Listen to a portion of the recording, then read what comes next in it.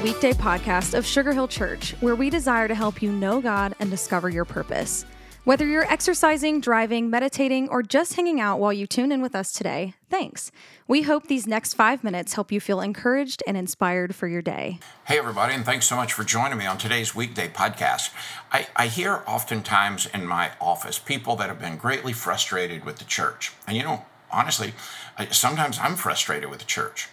I've heard from some people, matter of fact, I've heard from a lot of people over the years, that part of why they walked away from the church or just turned their head from the church was because they were curious about their faith or even doubted their faith, and somebody told them, you shouldn't be asking that. Man, what a bunch of hooey. I mean, listen to these words from Matthew's Gospel in chapter 18, beginning in verse 1. At that time, the disciples came to Jesus and asked, who then is the greatest in the kingdom of heaven? He called a little child to him and placed the child among them. And he said, truly, I tell you, unless you change, become like little children, you'll never enter the kingdom of heaven. Therefore, whoever takes the lowly position of this child is the greatest in the kingdom of heaven. And whoever welcomes one such child in my name welcomes me. You see, the faith of a little boy or girl is defined by two things. One, a sense of wonder, and two, unbridled curiosity. It's not really just, innocent, if I use air quotes around that.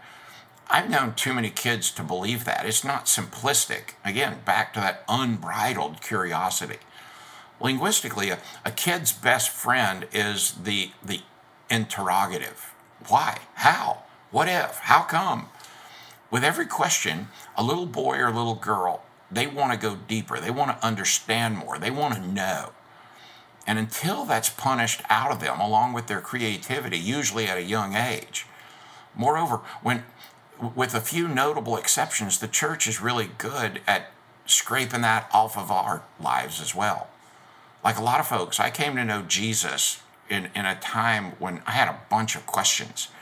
And you know what? I discovered not a lot of people were willing to let me ask.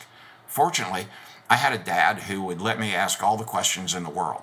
And the point is this, ask the questions, pursue the knowledge, demand the intellectual integrity you deserve from your church, from your pastor, and don't tolerate cheap, easy, intellectually lazy answers like, well, God said it, I believe it, and that settles it. I mean, that's just lazy Christianity. Don't let anybody punish your spiritual curiosity out of you, my friend.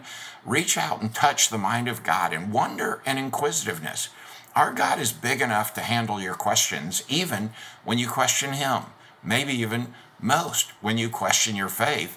Ask the question and let Him give you the answer. God bless you, friend. Thanks so much for joining me on today's Weekday podcast. Thanks so much for joining us today for the Weekday podcast. Our prayer is that the encouragement you just heard would help you live more like Jesus today. We would love to see you at Sugar Hill Church for one of our gatherings each Sunday at 9:15 and 11, and we're always streaming live at live.sugarhill.church. Thanks again for joining us today. As always, if today's message encouraged you, share it with friends and family by tapping the share button. Have an awesome day.